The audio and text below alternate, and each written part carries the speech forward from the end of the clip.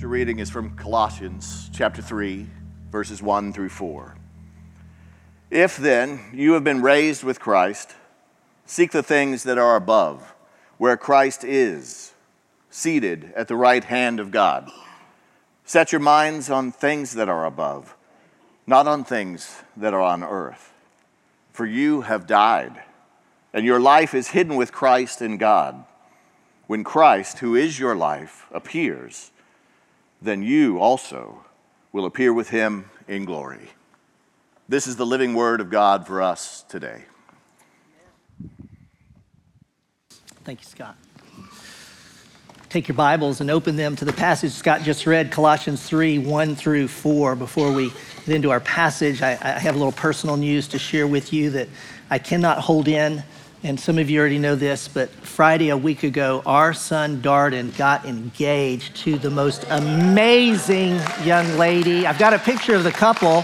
Here's Darden and Jordan. Many of you know Jordan Smalling, Mike and Michelle Smalling's oldest daughter. This is a couple that grew up through Fellowship Student Ministries. They went to college, all that. So many of you have prayed for them, and we could not be happier. I've got a picture of the Smalling and the Shadrach family, and I know many of you know Mike and Michelle, but in case you don't, you can see him. Mike's sometimes on security. You see him around, and I put that picture up there just, you know my face, but you may not know theirs, and I want you to be able to give them condolences, even as you give us congratulations to the Shadrachs. We could not be more excited. Michelle had asked a friend of Jordan's, Coley, to write something on the chalkboard, and I thought she just captured it beautifully at their engagement party with this chalkboard drawing. And we'll always remember this, that this is Jordan's new moniker, Shadrach, Meshach, and Jordan. So thank you for praying for them. I know your care for our family over the years has been tremendous, and your care for the Smalling family as they've been part of this body has been so good and rich. All right, I'm going to ask you a question, and I am going to ask a few of you to answer it, so this is not private. This is, tell me your answer. It's a simple question. It's just point blank, you yell it out, okay? As Christians, why do we sin? Because we do. As Christians, why do we sin? Just yell some of those answers out. Why do we sin as Christians? Say it again. Our human nature. Why else? Feels good. Why else do we sin? We still have flesh. Yeah. Why else do we why do we sin? We're Christians following Jesus and we still sin. Why? Adam. Yeah, we could go on and on. All of these are reasons why we sin. Now, what the Bible teaches and what we're going to land on and see today, and Paul has been making clear through Colossians, it's going to come into super focus today, is those are the reasons we sin. But you could take all of those, and if you looked under them, you could trace them all back, and there's one sin underneath all those sins. I'll show you this in a moment. It's this idea. When we sin, we actually sin twice. Every time we sin, there's the action. I just chose that. But behind that, there's a sin that precedes the sin. Every time we sin. Now, rather than trying to explain that sin, I'm going to let you watch it be explained by one of the great movies of all time, it's The Lion King. You'll see in a moment that I'm more of a fan of Lion King 1 than the documentary that was released called Lion King 2. That was not good. But I like 1, okay? I like the original more. But here's a seminal moment in that, it turns. This is the seminal moment in the character arc and the story of the Lion King. I want you to watch this. I think you're a little confused. Wrong. I'm not the one who's confused. You don't even know who you are. Oh, and I suppose you know. Sure do. You're Mufasa's boy. Bye. Hey, wait.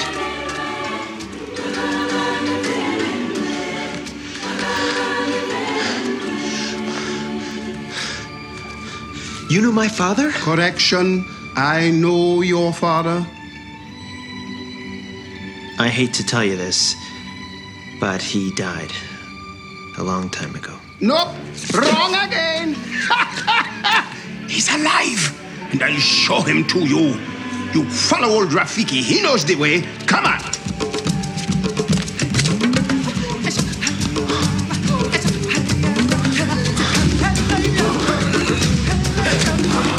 Don't dawdle. Hurry up! Hey, whoa, wait. Come on. Would you slow down?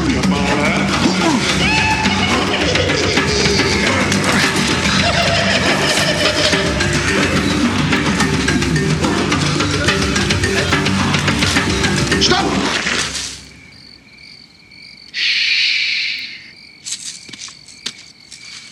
Look down there.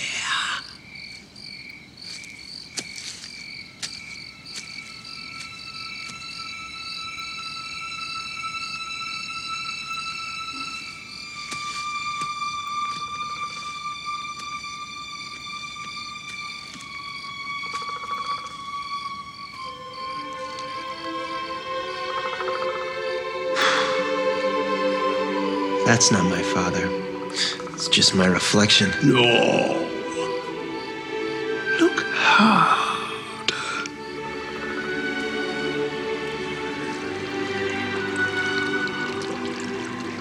You see, he lives in you. Simba. Father?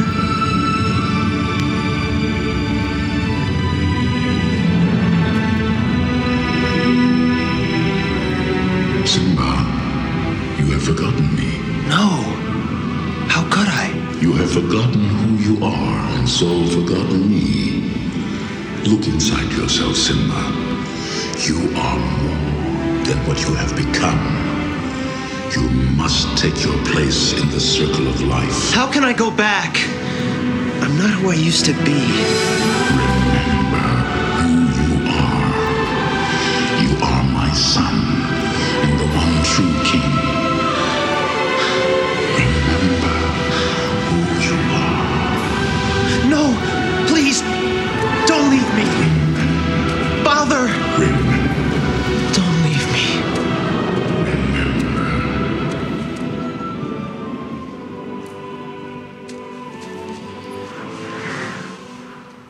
Beneath every sin, every harmful choice, every harmful attitude and foolish act is the sin of forgetting who you are. You forget who you are. Sin, then we sin. We've spent 4 months in Colossians, y'all. We're only halfway through. Why spend 4 months on 2 chapters? Because I can summarize those 2 chapters, but we had to go deep to have it attached to us in a sense. You are not who you were. You have a new identity. You are in Christ. That's your identity. He is in you. That's your identity. Christ in you is your identity. You in Jesus, that is your identity. That's why we spent those months. Because as Paul does in most all of his letters, he starts with the doctrine, then he goes to the practice. You got to start with who you are before Paul even begins to say, now do this, and do this. Don't ever get it backwards. Don't ever start over here with, I need to do this, and do this so I can be this. No, the Bible is, God changes you. You are no longer who you were. Therefore, you will do these things. That's all of chapter 1 and 2. Chapters 3 and 4, Paul is going to start saying, do this, don't do this. He's going to begin to address these things. But remember, this is not like the legalists that Rob took us through the passage last week, who were saying, you got to do this and not do that, do this and not do that in order to have the fullness of Jesus. That's legalism. That's a false gospel. That's not true. Verses 1 to 4 of chapter 3 are the hinge verses in the book. And before Paul begins to really unpack his commands now in light of our identification, he packs so much into these 4 verses that relates to our identity in Christ. I mean, we can't unpack it in the time we have, and I hope you'll spend some time on your own with it. But I'll move through it in 3 parts because I think this helps us put the pieces together, if you will. And so I'll repeat this a couple times. We're gonna look at a past reality. There's a past reality. We're gonna look at a present activity. There's something we do right now. And there is a future certainty, okay? Past reality, a present activity, and a future certainty, all tied to our identity in Christ. Now, if you have your little booklets, we've been marking and putting a box around the references to Jesus. And if you'll note in your booklet, and this will come up on the screen, just put a little box around. We've only got 4 verses, and yet we have 5 references to Jesus. Verse 1, Christ. Verse 1, the back part, where Christ is seated. Verse 3, hidden with Christ. Verse 4, when Christ, who is your life. And verse 4, the end, you'll appear with him in glory. Y'all, truly, when we read that, we go, it's 4 verses. There are 5 mentions of Jesus. I could close my Bible, put my notes away, and we could all say with one accord, this passage is about what? Jesus. You know, the whole thing, it's Jesus, and absolutely is. Now, we're gonna look at this reality of our identity in Jesus because it's all about Jesus, starting with the past reality. That's the first point. Look at verse 1. I'm only gonna take the first part of verse 1 and then verse 3. He says, if then you have been raised with Christ, past tense. Verse 3, for you have died, past tense, and your life is hidden with Christ in God. This is a past reality. When it says in our translation, if then, we need to interpret that not as a doubt or Paul's questioning if you've been raised. If you've put your faith in Christ, this is a reality. Now, why do I know that? Because let's interpret that in terms of the context. And if we look at it in terms of the context itself, we've already read in chapter 1 and chapter 2, he said, we were buried with Christ in 2:12. We were raised with Christ through faith in the powerful working of God. Verse 2:13, we were dead and God made us alive. See, this has already happened. So it's not if this has happened. Some of your translations, for example, the NIV will say, since you have been raised. And that's an appropriate translation. Y'all, it's stating the fact of our death and our resurrection with Christ. You've got to go back to your moment of salvation. For those of you who've trusted Christ, sometime in your past, there was a moment when you believed that Jesus died on the cross, was buried, and rose again. And in that moment, we talked about this 2 weeks ago, in God's eyes, you were crucified with Christ, your heart was circumcised, your old self nailed to the cross, you were buried with Christ, you were raised with Christ, and when you're water baptized, you're picturing those realities, by the way. All of that is a past reality. He says, our life, verse 3, is hidden with Christ in God. Again, we're not talking about potentialities, we're talking about realities. Your life is hidden with Christ in God. What's this hiddenness? It's at least 2 things. Number 1, think of it as safety and security. Safety and security. Think of it this way. Jesus said this in John 10:28 and 29, and I think it reinforces what Paul's describing here and describes it in Jesus' words. Remember when Jesus was speaking of our eternal security, he said, I give them eternal life, and they will never perish, and no one will snatch them out of my hand. So there's you who has placed your faith in Christ, and you're in Jesus' hand, so to speak, anthropomorphic, right? Physical descriptions of God help us understand him. We're in Jesus' hand. And then it says, my Father who has given them to me is greater than all, and no one is able to snatch them out of his hand. So it's like we're in Jesus' hand, and Jesus' hand is in God's hand. Nothing will take you from that place. Nothing can. This idea of security. We're hidden with Christ in God. But there's a second aspect to the hiddenness, and that's this. There's a sense to which your life in Christ is hidden, concealed, so to speak, to the eyes of the world. It's like you are hidden in Christ, but the world will miss that. Those who don't know Christ and the world and its culture and values won't be able to recognize that you're hidden in Christ, so to speak. Now I'm going to talk more about that in a moment, so we'll hold on to that. So there's this past reality, actuality, fact, okay? It happened, and the effects are ongoing forever. It never unravels. This is a fact.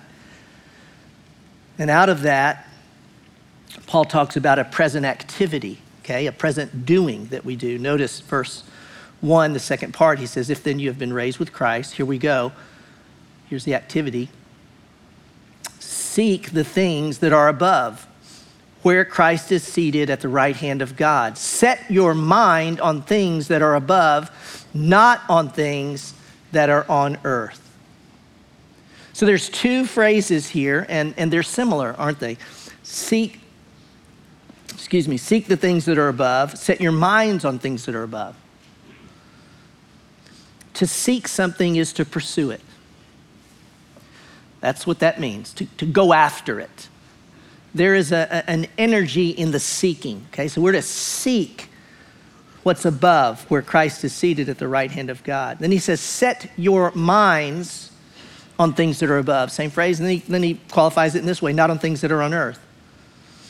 To set our minds carries the idea of focus and concentration. So if to seek is that the movement of the energy, then to set our minds is to focus and concentrate that. And by the way, as an aside, but we need to understand this. When we talk about wholehearted life in Jesus here at Fellowship, we are understanding that the heart is the core of who we are. And the heart is comprised of our thoughts, emotions, desires, and choices. And the whole heart is united, and those are connected, integrated. The Bible is very clear that the mind has a priority order, if you will, because it's with our mind, it's with our thinking that we have to have right thinking that then leads to right behavior. Okay, so it's not diminishing anything of emotions, desires, and choices, but we begin with the mind, and this is what Paul's saying here. You got to set your mind on things above, not on the earth. So there's a seeking and a setting. Imagine for a moment you are getting ready to leave on a vacation that you have had planned for a year. Everything is packed. You've got 30 minutes to go out the door. And you notice you can't find your phone. Someone was on the front row last service and they said, I did that. And I said, how was it? And they put their head down. But I want you to think about that. So how would you go about finding your phone? Would you seek it? I mean, would there be some urgency and energy? I think so. Would you do other things while you're looking for your phone? I don't think so. See, that's the idea that Paul is saying here, is that we're going after things above and only things above, because this is what's most important. Think again about Jesus' words, Matthew 6:33.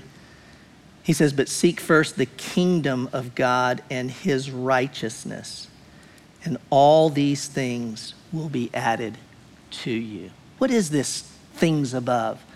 Well, we know it's where Christ is seated at the right hand of the Father. We're talking about the kingdom of God. We're not talking about things like objects above versus things and objects on the earth. No, we're talking about the kingdom values of God. We're talking about that in contrast to the values and priorities of the world. We're going to set our things on the things of God, Christ, his person and work. Now, I thought about how I might help you see this, and I thought of this, and this will help some of us. I don't know if you've ever done this. You've ever gone to the mall and maybe gave this a whirl, but they have those virtual reality things. You ever go to the mall and go, I want to try that, So I've got this virtual reality set here that you put on your head, and I know it looks stupid. I'm asking you not to take pictures. No posting on social media, but so when you put on these virtual reality headset, this is all I see. And so when this is my reality, I want you to notice something. Now, you see people do this, like you walk by the mall and people have these on, or you see someone on TV. It's crazy because you're watching them and they're doing stuff like this. And they're just about to walk off the stage. They're just, their body, okay, is doing what their mind is seeing. What their mind is set upon is affecting their body. What Paul is saying here is, don't reach for virtual reality. He's saying you need to grab ultimate reality. And you need to take the ultimate reality of the written word and the incarnate word, Jesus, and you need to seek and set your mind on it such that your life, you do weird things with your life that the world thinks, what are they doing? That doesn't make sense. That's that hidden part, see? Because we're living in ultimate reality. And I mean this with all compassion, and the world is living in a virtual reality.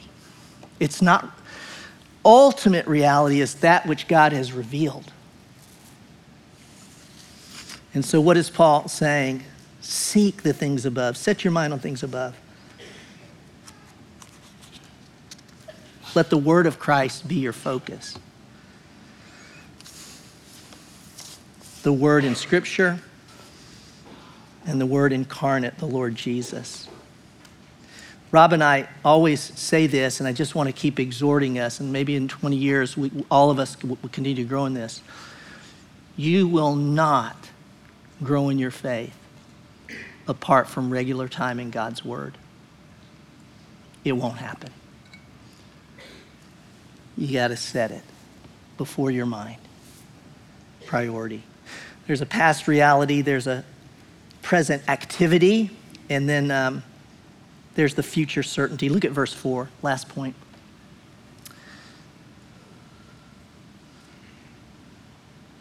When Christ, who is your life, appears, then you will also appear with him in glory.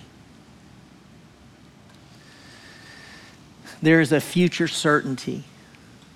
Y'all, he's speaking of Christ's return and that we will be with him. And of course, Paul says elsewhere, we will see him because we will be like him. This is hard to imagine. But our future glory with Christ, y'all, is so certain that Paul actually speaks of it in the past tense. Romans 8. He says, we are glorified. You go, wait, we're not glorified yet. And he goes, well, no, not in time, but in principle and in fact, it's so certain that we will be like him when he comes. He speaks of it in past tense. Now, Paul's used a number of terms to describe our identification in Jesus, hasn't he? I mean, through the book, and he will continue. Christ in you. You've been filled in him. In him you were circumcised, having been buried with him. God made you alive together with him. Your life is hidden with Christ. And yet, when I look at verse 4 and I see those 3 words, it's like my mind exploded. What 3 words are you talking about, Lloyd? Look at verse 4. When Christ, who is your life. 4 words, not 3. Who is your life? Oh, wait. No, my life's my life. No, Christ is your life. That's a fact that's grounded in this past reality. Christ, who is right now, he is your life. That's taken all those statements in him. He's in you. He's your life. We often say of someone, her children are her life. Or, his family's his whole life's his family. Or, her career's her whole life. Or, their marriage is their whole life. Their children, that's their life. They're just their grandchildren, it's their whole life. We could go on and on. We just pick these things out. And none of those things are wrong. And when we say it, what we're saying is their whole heart, all that they have and are, is consumed by and focused upon that. And this is one of the most precarious lives we could ever live.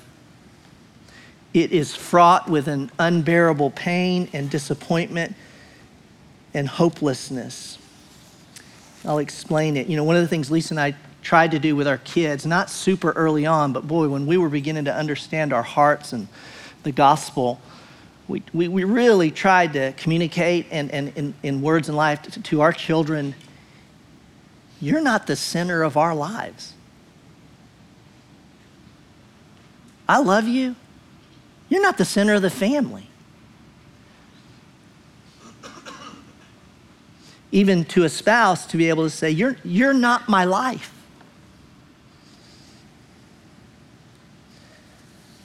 Here's why I say this is a precarious place when our life is in those things. If your life is in anything that sin can break or death can take, you are in for disappointments and losses you may never recover from. Spouses die. Some of you have buried children, buried grandchildren. Disease does not discriminate. Friendships unravel. Companies go bankrupt. Ministries collapse. And death will come to every person looking at me. The point Paul is making, and I'm trying to help us see, is whatever you choose to make your life, it must pass this test. Can sin break it or death take it? I want you to think about your life. What's your life? My life is this. Well, let me ask you this question. Can sin break it? Can death take it? If the answer is yes, you've not landed on that which is worth your life. I'm going to save you the Google search, as if there was one for this, because you and I know what the answer is. There's only one thing that sin can't break and death can't take, and that is your relationship with Jesus Christ. That's it. That's it. Sin can't break it because he took care of that on the cross. Death can't take it because he rose from the grave. And until you and I land on that place where Christ, who is my life, we leave ourselves exposed to tremendous, the pain's coming, but we leave ourselves exposed to tremendous hopelessness.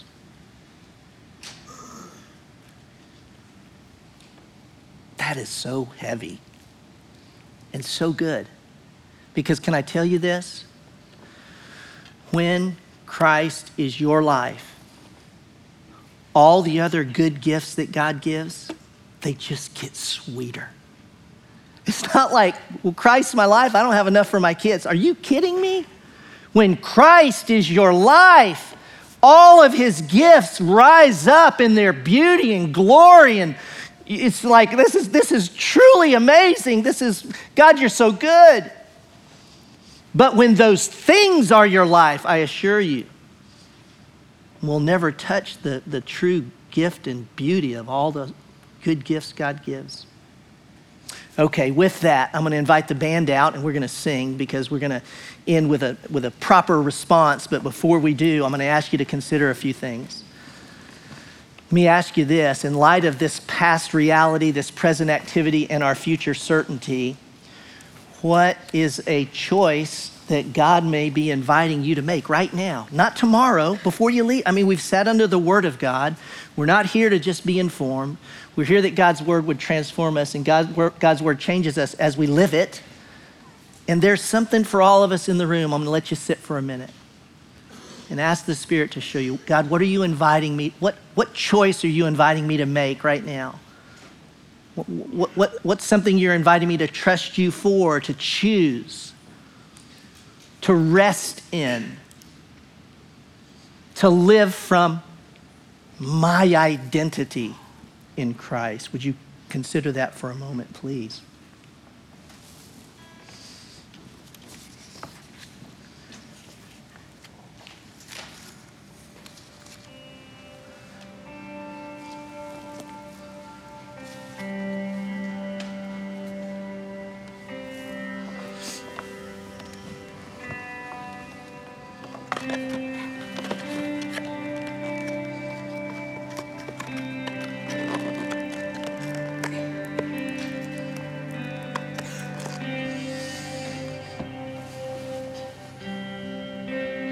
Let's stand together. We'll lift our voices. I love that Carl and Nate, they do such a wonderful job of choosing those responsive songs that reinforce our message. And I want you to pay attention when you come to this line, this stanza, because it is the message, and we will sing it. One with himself, I cannot die. My soul is purchased by his blood. My life is hid with Christ on high. With Christ, my Savior and my God, one with himself, I cannot die. What a beautiful refrain. And the truth of this passage reflected, our identity in Christ, one with him. We're in him. I cannot die. That's past. My future is appearing with him in glory.